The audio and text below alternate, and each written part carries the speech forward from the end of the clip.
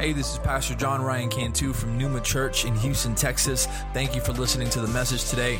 I hope that it blesses you and all those that you share it with. God bless you.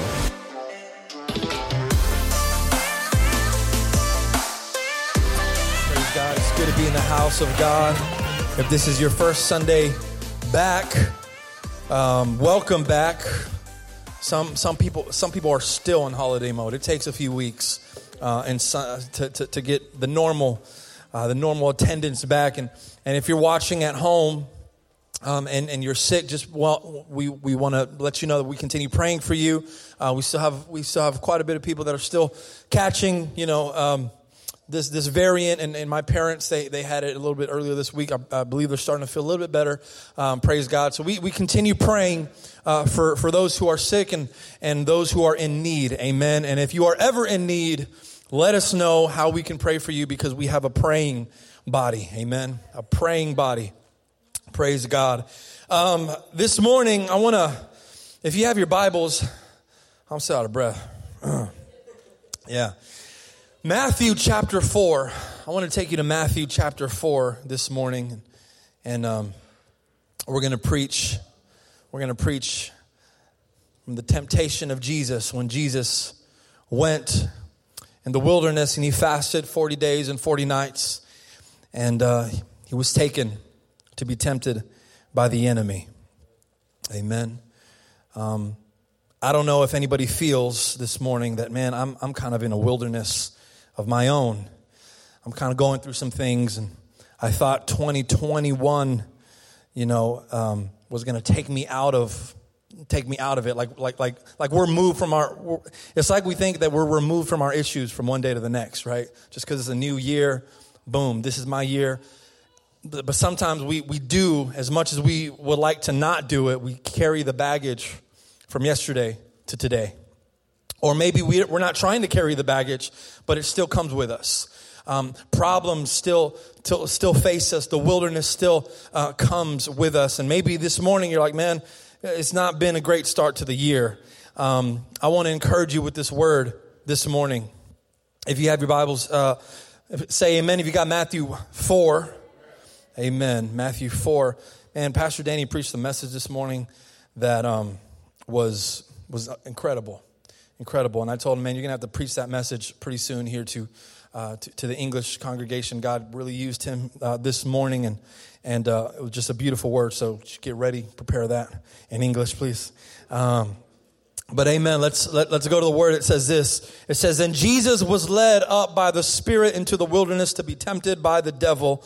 And after 40 days and 40 nights, fasting 40 days and 40 nights, he was hungry.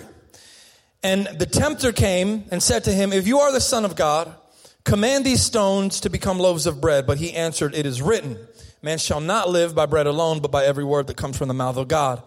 And then the devil took him to the holy city and sent him on the pinnacle of the temple. And he said to him, 'If you are the Son of God, throw yourself down, for it is written, he will command his angels concerning you. And on their hands they will bear you up, lest you strike your foot against a stone.' And Jesus said, 'Again, it is written, you shall not put the Lord your God to the test.' And again the devil took him to the very high mountain and showed him all the kingdoms of the world and their glory. And he said to them, 'All these I will give to you if you will fall down and worship me.' And then Jesus said to him, 'Begone, Satan, for it is written, you shall worship the Lord your God, and him only shall you serve.' And the devil left him, and behold, angels came and were ministering to him." Amen. Let's go to God in prayer. Heavenly Father, I thank you for this word, my God, that you've spoken, Father. And I pray, Lord, that as you've delivered it to me, Father God, that your Holy Spirit may deliver it to your people this morning, Father God, to receive what you have for them, Father God. I pray that this word falls on fertile ground, Father God. I pray that for the next 35 to 40 minutes, my God, that you allow our minds not to wander, Father God, and stay focused on your word. And the church says, amen. All right, y'all said amen. You know what amen means. Amen means so be it. So you are not going to let your mind wander this morning. Amen. Today, we begin our 21-day fast. I got one whoop whoop back there. This is something we do every year. We've been doing it for many years. And we do it as a way to kind of kickstart the year in prayer and sacrifice and really just focus on the things of God, as we get into the year. And so I want to encourage everyone during the next 21 days, man, fast with us as a church, pray with us every morning. I'm going to challenge you during the next 21 days, man. Let the first thing that you do in the morning, if that means getting up, 30 minutes before you normally do, get up and seek God and pray and get into the Word. Start your day off right for these next 21 days of fasting and prayer. You don't have to do the Daniel fast like down to the T. A lot of you this might be the very first time that you fast. And you don't want to go too hardcore because you want to stick with it, right? I remember my very first year I did the fast. I was so pumped up, man. Like, I want to do the 40-day fast. I want to do the Jesus fast, right? I mean, I could do it, right? And I was a little big too, so I was like, man, I got to do it, right? But I was so pumped, and then like day 3, day 4, I was like, man, I'm gonna have to adjust this, like a lot of modification on my fast. I had to go back to God and be like, God, I wasn't in my right mind.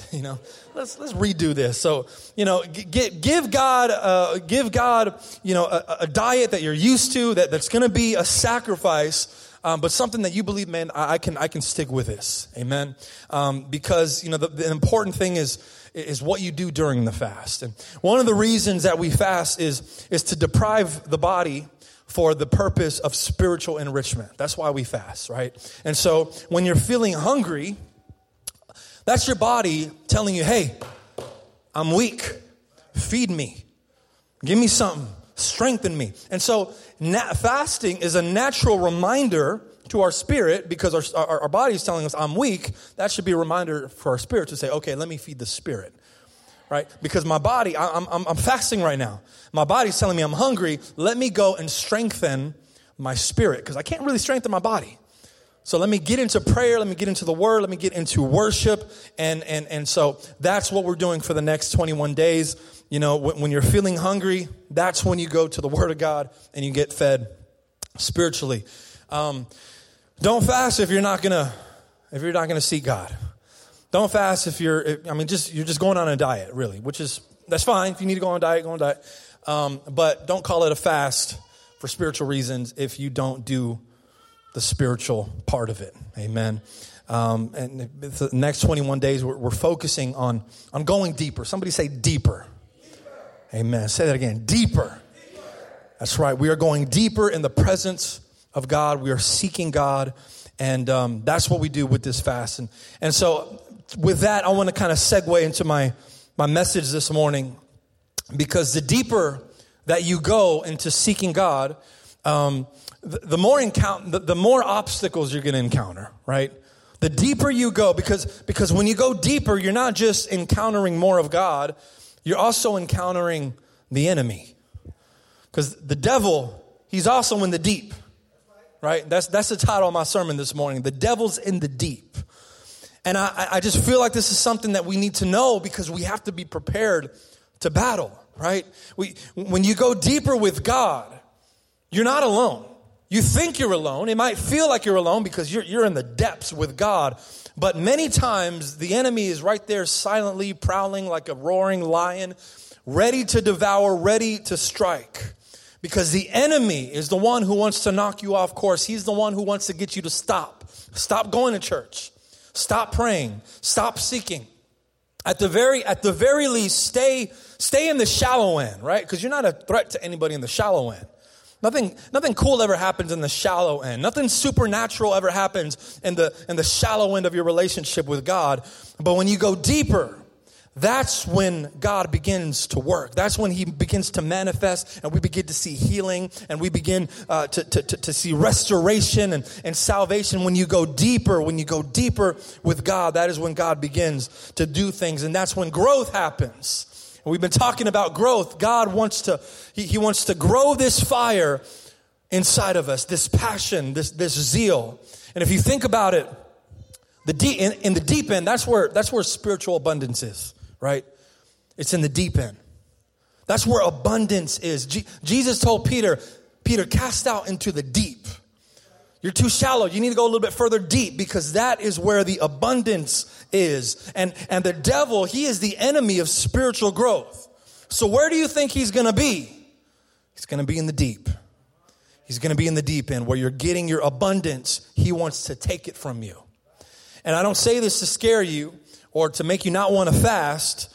I just want to let you know what you're up against. As you grow spiritually, the devil is in the deep. And I want to teach a little bit this morning. I didn't intend to teach. I meant to preach. But as I was preparing this message, man, I realized there's a lot more here that meets the eye.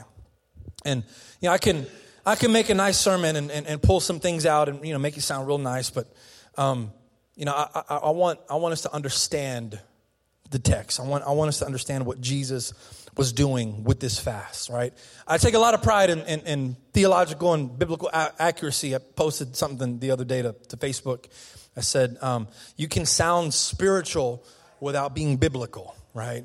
And preachers, we have this way of making things sound real spiritual because that's what gets the amens. That's what gets the shouts, right? That's what gets all the shares on Instagram and Facebook. But if it's like theologically off, you're not helping anybody. You're just making a nice little speech for a little bit, and it gets people's emotions worked up for like 5 minutes, but it doesn't do anything for the spirit, right? So, and I never want to be that. And you know, if I remember correctly, Jesus told the woman at the well, our worship must be done in spirit and in truth. Spirit and in truth, right? Right. So you can worship in spirit, but so can all the other religions of the world. So can the Jews, so can the Hindus, so can the Buddhists, so can the Jainists, the animists. All of them can worship in spirit, but it's improperly directed. You can have all this zeal, but it's not placed in the one true God. And on the other end, you can have truth, but be spiritually dead inside. There is a combination of both that needs to be met.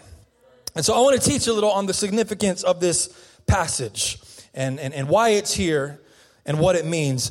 I really want to focus on the very first verse of this chapter, where it says, Jesus was led by the Spirit into the wilderness to be tempted by the devil. That's all kinds of confusing, right? That's you read that and it's like, Jesus was led by the Spirit into the desolate place, into a dead place where nothing grows, to be tempted by the devil. Doesn't the scripture say resist the enemy?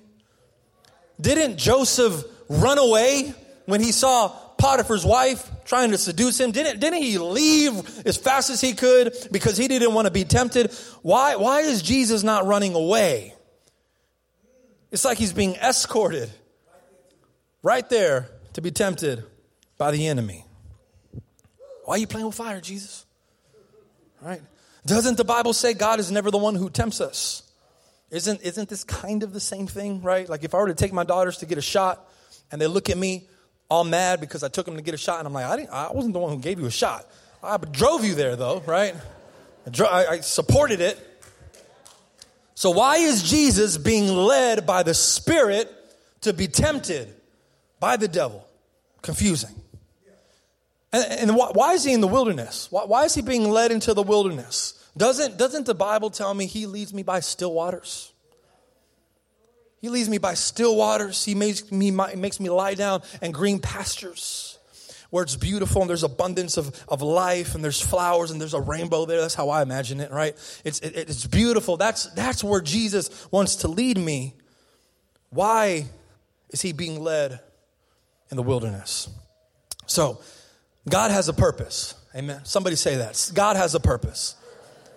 God has a purpose for this event in the life of Jesus. This is the very first thing that I want you to understand. You know, our first thought is, why was he led by the Spirit to be tempted in the wilderness? It's kind of like we're offended by it, but I think we should be encouraged by it. Because if you think about it, if God orchestrated this whole event, what does that tell us? It means that he is in control. He's in control. God is in control. I'm speaking to somebody this morning. God is in control. You don't believe me? Say it out loud. God is in control. Say it one more time. God is in control. Think about it. Think about the thing that you're in. Think about the chaos that you're in and say it one more time. God is in control. Now, it's easy to repeat. It's very difficult to believe. It's difficult to believe when your life looks a mess and you're trying to be faithful to God. And it's like, God, are you really here? Are you really in control? Because mess up keeps on happening. I keep on messing up, and I mess up again, and I fail again, and I try and I try and I try to stay faithful, but I keep on falling. It seems like I'm in control of my life, but I don't have control. God is in control. God is in control. That means that when he makes you lie down in green pastures, he's in control. It means that when he leads you by the still waters, he is in control. And it also means that when he leads you into the wilderness, even then he's in control. That's why I say it's encouraging. It's not discouraging. So when we're in the wilderness, we say, God, get me out of this desolate place. God's like, it's not a desolate place. I'm there with you. I led you there. Trust me. Trust that I am in control. You know, we are all going to walk in the wilderness. We're all going to have bad seasons. This year, you think it's going to be your year? You're going to get shocked, I bet. At some point, you're going to wind up in the wilderness. Wouldn't you rather it be God leading you there? Wouldn't you rather be the Holy Spirit taking you into that desolate place instead of you doing it yourself? God is in control. Yes, it was the Spirit who led Jesus into the wilderness to be found by the devil. Now the question is why? What was the purpose of this?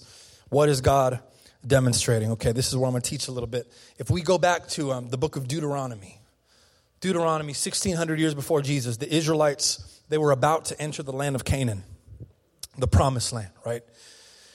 And Moses is making this speech to the Israelites, and he's reminding them of their 40 years in the wilderness. They had spent 40 years wandering in the wilderness, 40 years learning how to depend on God, 40 years learning how to be obedient to God. Many times they failed. Sometimes they succeeded, but most of the time they failed. But these 40 years, it was a time, the book of Deuteronomy says, of testing. 8:2, it says, and you shall remember the whole way that the Lord your God has led you these 40 years in the wilderness, that he might humble you, testing you. So in the same way that Jesus was being tested, Israel had been tested. So there's a lot of significance there between these two stories. Now, going back to Jesus in the wilderness, the verse says that Jesus went to be tempted by the devil. He went to be tempted by the devil. The word there for tempted, the Greek word is pediasso. Pediasso. It's also the same word for test. It's the exact same word. So this is kind of like a double-edged sword type of a word because it has a broad meaning. It's often used for the word tempt, but it's also used for the word testing. So God's testing, I want you to get this, God's testing of our faith often comes in the form of the temptation by the enemy. The testing of our faith comes many times in the form of a temptation from the enemy. God's not doing the tempting, but he's doing the testing. He's using the temptation as a test, right? See, if he's testing your faithfulness, right? If he's testing your patience, y'all know how to be tested in patience, right? That's why God gave us children. Test your patience. If God is testing your faith, that test is also coming with some type of temptation. The testing of your faithfulness comes with the temptation to stop being faithful. The testing of your faith comes with the temptation of doubt.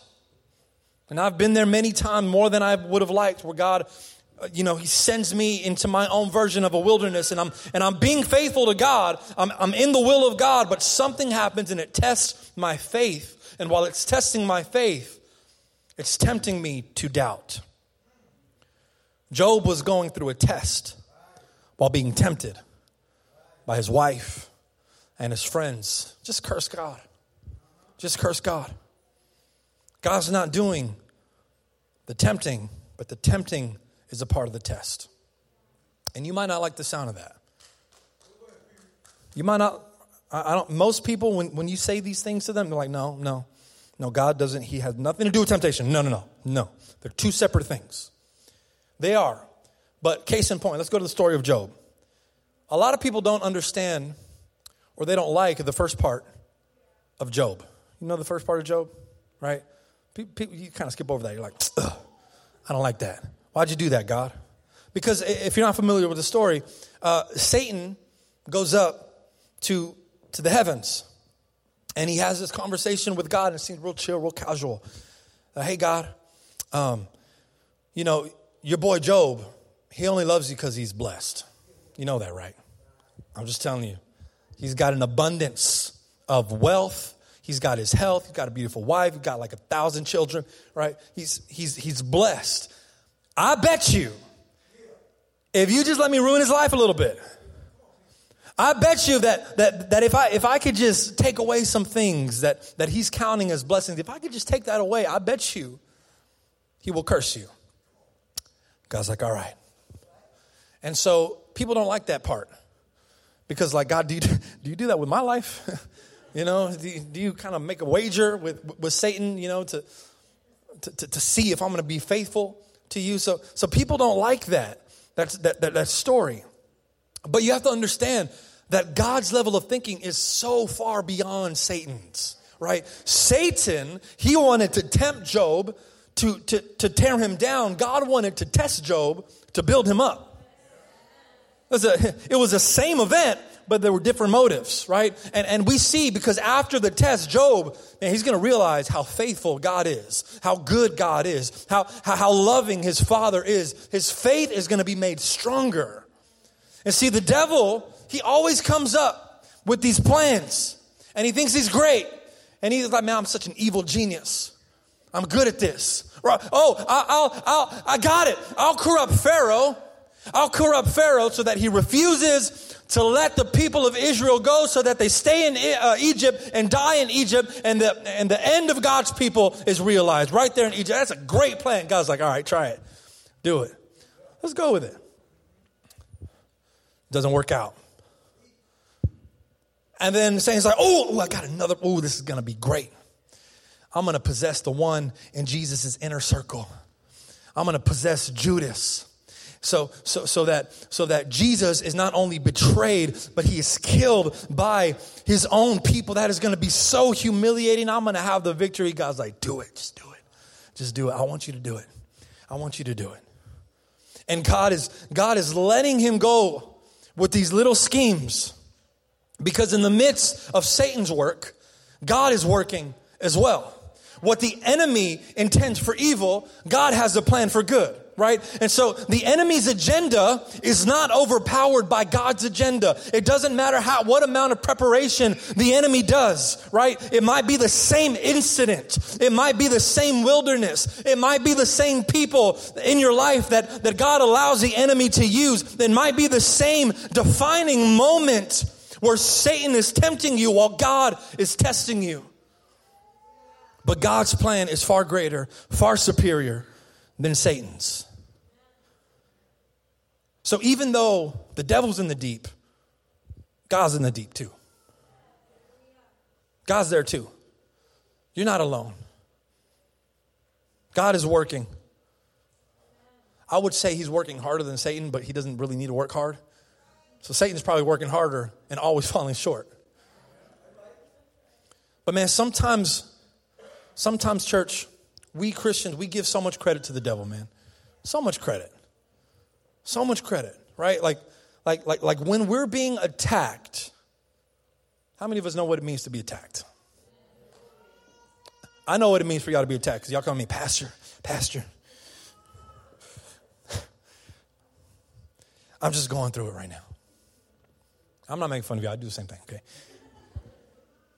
I'm just going through it right now. It's like one thing after another. It's like the devil doesn't let me have a break. And it's so tempting that when we're being attacked, we want to play the victim instead of the victor. We fail to realize that the enemy the enemy doesn't have the authority to do certain things without God allowing it. So if God allows me to be attacked, it's got to be because he knows I can take it, right? Not by my strength, but by his strength. If the enemy is attacking me, the enemy thinks it's all because he's an evil genius, but God he's allowing it to happen because he knows that he has made me more than a conqueror. Romans 8:35 through 37. I want you to highlight this. I want you to know it. I want you to memorize it because it says, who shall separate us from the love of God? Shall tribulation or distress or persecution or famine or nakedness or danger or the sword? As it is written, for your sake we are being killed all the day long. We are regarded as sheep to be slaughtered. No, in all these things we are more than conquerors through him who loves us. So in the tempting there is a test. There is a test. Where the enemy is, so is God. Don't give so much credit to the enemy.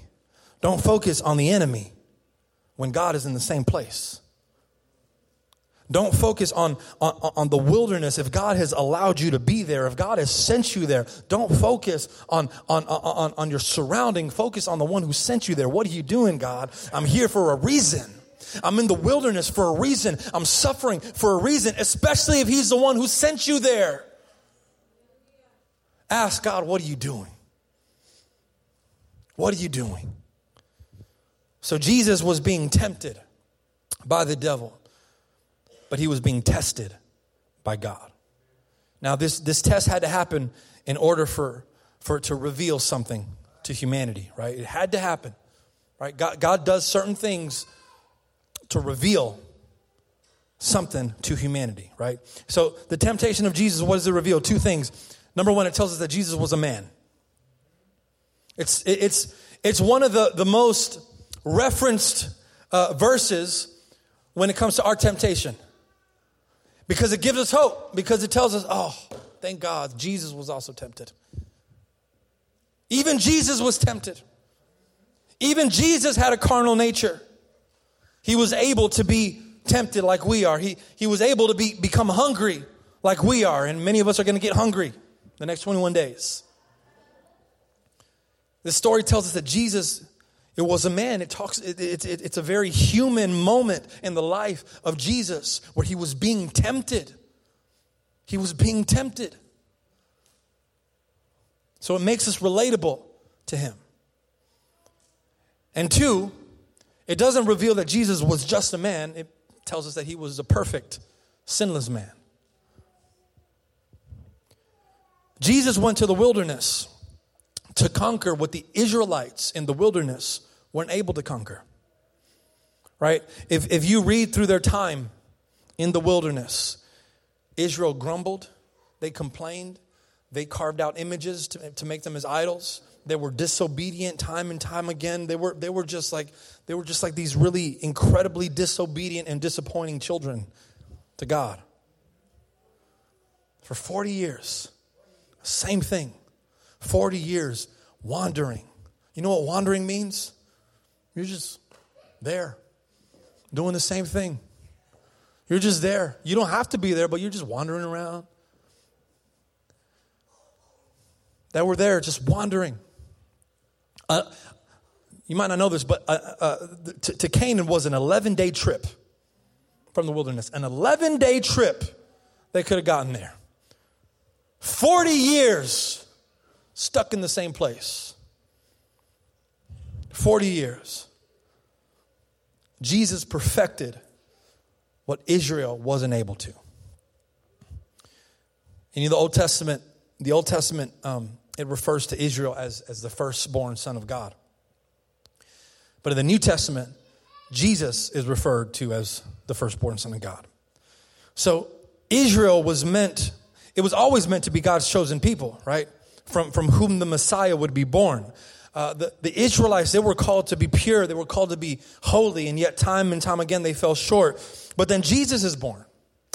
And in Matthew, actually right before this temptation story, what does God say about Jesus at his baptism? He says, behold, this is my beloved Son with whom I am well pleased. And then right after that vindication by the Father that this is my Son, I am well pleased with him, the enemy says, okay, let's tempt him. And immediately, right after, the Bible says, immediately after his baptism, he was taken to the wilderness to be tempted by the devil. And the devil does the exact same thing that he did with Eve in the garden. Same old trick. He takes the word of God and he uses it to try to tempt Jesus. I got to stop right there. I got to preach on this a little bit because, man, the devil does this so many times. He does this so many times because the devil knows that Christians read their Bible. Right? We should, right? Most of us. He knows that Christians, for the most part, know their Bibles. So instead of contradicting Scripture, he tries to twist it. He tries to make it sound spiritual, right? He'll get you to gossip if you can end it with, let's pray for sister so-and-so who just got pregnant by a man, another man who's not her husband. It's terrible. Let's pray for her, right? Let's pray for her. He'll make you think that the Scripture, I'm going to step on some toes with this one. He'll make you think that certain parts of the Scripture are actually about you and your situation. Oh, we love to eisegeise. We love to eisegeise. You know what eisegeise means? It means looking into the Scripture. We're reading into the Scripture. We're taking our experiences and we're plugging that in to the Scripture to make it about us. And we have a great habit of doing that. We do it so well. And it makes us miss the truth of the Scripture and why it was there. Why God revealed it in the first place. Because we make it about us. And it sounds spiritual, sounds good. So he tells Jesus, he says, if you're really the Son of God, because I heard God say you're the Son of God. Congrats. So if you're really the Son of God, you can make these stones turn into bread. If you're really the Son of God, throw yourself down from this mountaintop. Because you know what? There's actually a verse that says he will command his angels concerning you. It's biblical. He gives them one more attempt. All the kingdoms of the earth. Hey, you're the King of Kings, right? You came to establish your kingdom. I'll give you all of this right now if you just bow down to me. He twists the word of God. Now, in every single temptation, Jesus responds back using Scripture, right? But this is the interesting part. Not just any Scripture. He keeps referring back to the wilderness. He keeps referring back to the 40 years of Israel's wandering. And every response, he's quoting Moses in Deuteronomy, where Moses reminds Israel of the lessons that they so imperfectly had to learn during their 40 years in the wilderness. He says, man does not live by bread alone, but by every word that comes from the mouth of God. Israel had to learn that. They had to learn that after not trusting God, after complaining and telling Moses, why are you sending us here just to kill us? They had to learn how to depend on God. Jesus tells Satan, it is written, do not put the Lord your God to the test. Moses says this to Israel after they had put God to the test. And then Jesus says, it is written, you shall worship the Lord your God, and him only shall you serve. Moses said this after the Israelites failed to do it so many times. Jesus perfected in 40 days what Israel couldn't perfect in 40 years. Because the Israelites could not understand that even though the devil is over here, even though the devil's in the deep, and even though I'm going through all this chaos, God is still in the midst. God is still in control. That is something that we tell ourselves. That is something that we read about in Scripture. That's something that you hear the preacher say so often. But how many times are we not living it? How many times do we take matters into our own hands because we feel like, man, this is just so chaotic, I've got to do something. And we say God is in control. But how many of us actually believe it? Moses tells the Israelites, man, I'm going to go up to the mountain. I'm going to go up to the mountain. Don't do anything bad. Just stay put. Just chill for a little bit. And they can't last 5 seconds without them needing some type of direction and creating this golden calf so that they can worship it. And so it could be their God. See, God was always trying to take Israel deeper. That was his purpose in establishing them as a nation to be pure and holy, to be set apart, to be sanctified. You can only become set apart and sanctified when you go deeper with God. Because you can go deeper with the world and you're just going to look more like the world. Or you can go deeper with God and reflect more of his image. That's what God was trying to do in Israel. He was trying to perfect them into a worthy nation, but they would always fall. And so Jesus went to the wilderness to finish what Israel couldn't.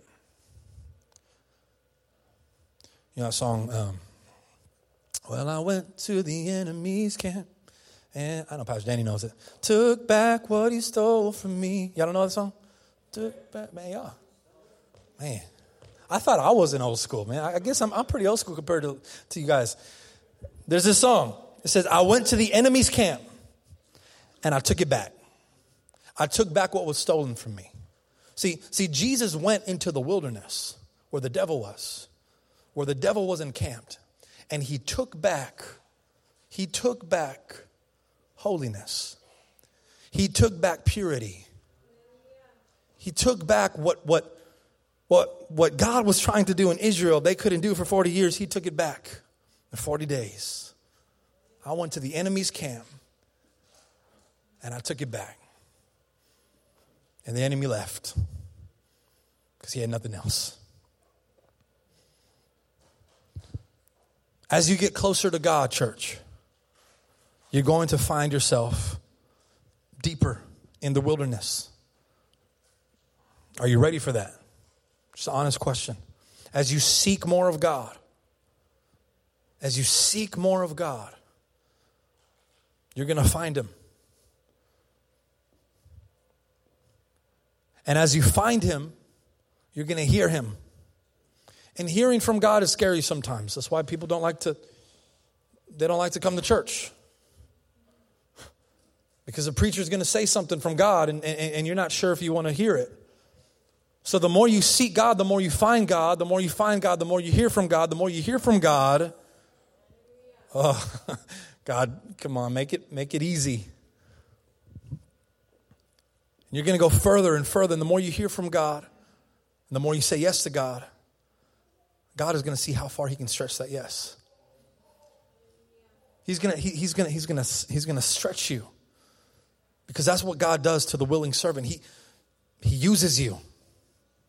He uses you. And while he uses you, there's an enemy there trying to knock you down every step of the way. Trying to give you some new excuse not to keep going. That's what's coming.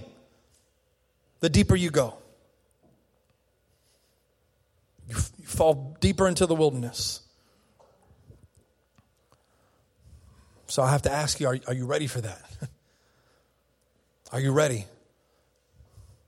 Because God is going to call some of you to some great things, but first that means he's going to take you through some very low places. Think about every Bible story and every person who wanted to go deeper into their calling. Every milestone comes with a battle. Every milestone comes with a tempting, with a test. You're going to find the enemy. You're going to find the enemy in the wilderness. He's already got a plan. I'm going to have the worship team come up. He's already got a plan. He's already trying to think, how can I get this, how can I get so-and-so to get knocked off course? But if Jesus has showed us anything, is that we can conquer. The devil's temptation is God's testing. The devil may have a different agenda, but God will have the victory. God will have the victory. And I believe that God is calling us to go deeper. God is calling us to go further in seeking Him and in our personal relationships and for growth of spirit to begin to happen. But it's not going to be easy. It's not going to be easy. Are you ready for that, church? I'll take your silence to mean, yes, I am ready, Pastor. I know it's scary, man. I know saying yes to God is scary. I know going deeper is scary because as you go deeper, you find more of what you don't understand. You find more of what you don't understand. Let me tell you the type of person that I am. I like to understand things. I'm analytical in so many ways. I want to understand. If I don't understand it, then I usually stay away from it. With most things, right? Why am I going to touch something that I don't know what it is? Why am I going to eat something if I don't know what it is?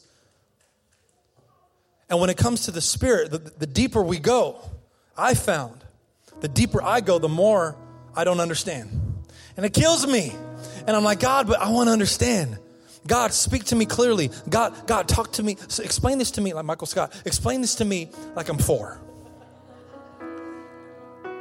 Explain it to me in a way that I'm going to understand. Because if I understand it, then I'll be comfortable with it. And yes, then I'll give you my all. And God's like, no. No. The testing of your faith requires you not to have all the details. And I believe that God is beginning to work in many of you. He's beginning to speak in many of you. But I'm here to tell you, man, it might not look like anything that you've ever been in before.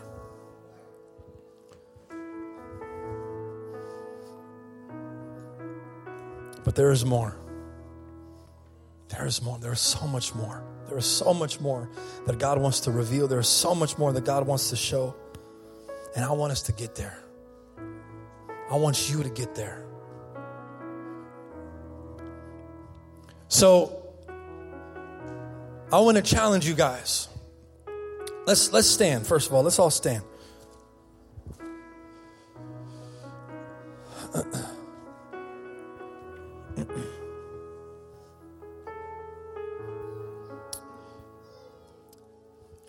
Before we do anything, well, this is what we're going to do. This is what we're going to do this morning. If you're going to fast, if you're going to take this challenge, every time we fast, we make that commitment. We make a personal commitment with God. We tell Him, hey, this is what I'm going to do. I'm choosing to seek you. I'm going to get rid of this, and for the next 21 days, I'm focused on you. We start the fast in that prayer. And so what I want to do right now is I want to take a moment to make that commitment to God. I've never done this before because this is going to let us know who's fasting and who's not fasting. And it's always a personal thing. But I want to do it because if we're going to begin it as a church, I want us to do it here at the altar. And I want us to make that commitment. And if you're not ready to fast, that's fine. That's fine. I encourage you to continue praying and seeking God. But if you know, God, I'm going to commit the next 21 days to prayer, to worship, to reading your word. I mean, very practical things, man. Things that your Sunday school teacher would tell you. If that's you this morning and you're going to make that commitment, can we do that together? Can we step forward as we make that commitment? Come on, if you're planning on fasting for the next 21 days, I want you to step forward.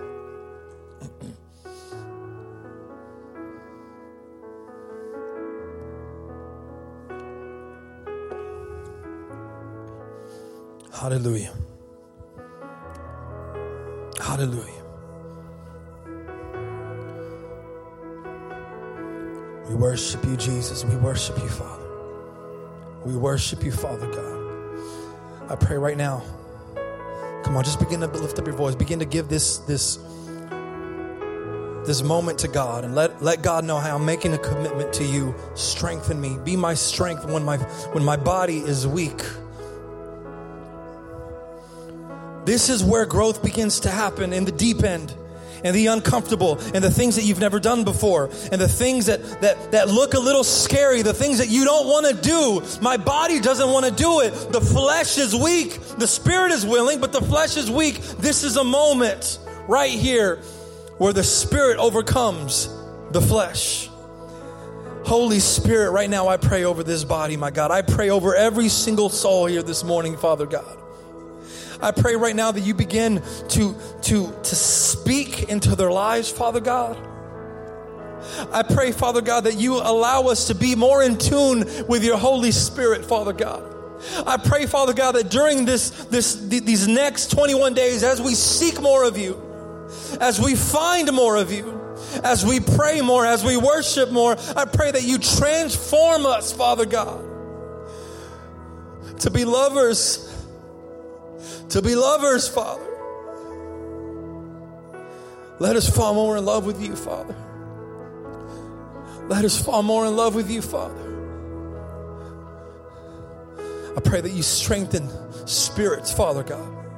I pray, my God, that you begin to manifest, Holy Spirit. I pray that you begin to do a work, Father God, in the lives of these individuals, Father God. I pray in Jesus' name that people may find their spiritual giftings, Father God. I pray that in Jesus' names, my God, that their prayers may become more authoritative, Father God. I pray in Jesus' name, Father God, that they begin to see hope in hopeless situations, that they begin to see joy, Father God, in moments where there is none to be found, Father. I pray that they become fixated on you, Lord. And I pray, Father God, that as they go deeper, even though they may encounter the enemy, they first encounter you, my God. And I pray, Father God, that no weapon formed against them will prosper in Jesus' mighty name. Begin to take us deeper. Begin to take us deeper. Come on, lift up your voice, church. Begin to speak to God. Begin to speak to God. And if you're out there, if you're not going to fast, I encourage you, just begin praying to God, asking God, Lord, reveal yourself to me, my God. Reveal more of you. Thanks for listening. If you'd like some more information on Pneuma Church, visit us on our website at mynewmachurch.org. If you enjoyed the podcast, you can subscribe or share it with your friends on social media and tag us at My Pneuma Church. Thanks again, and God bless.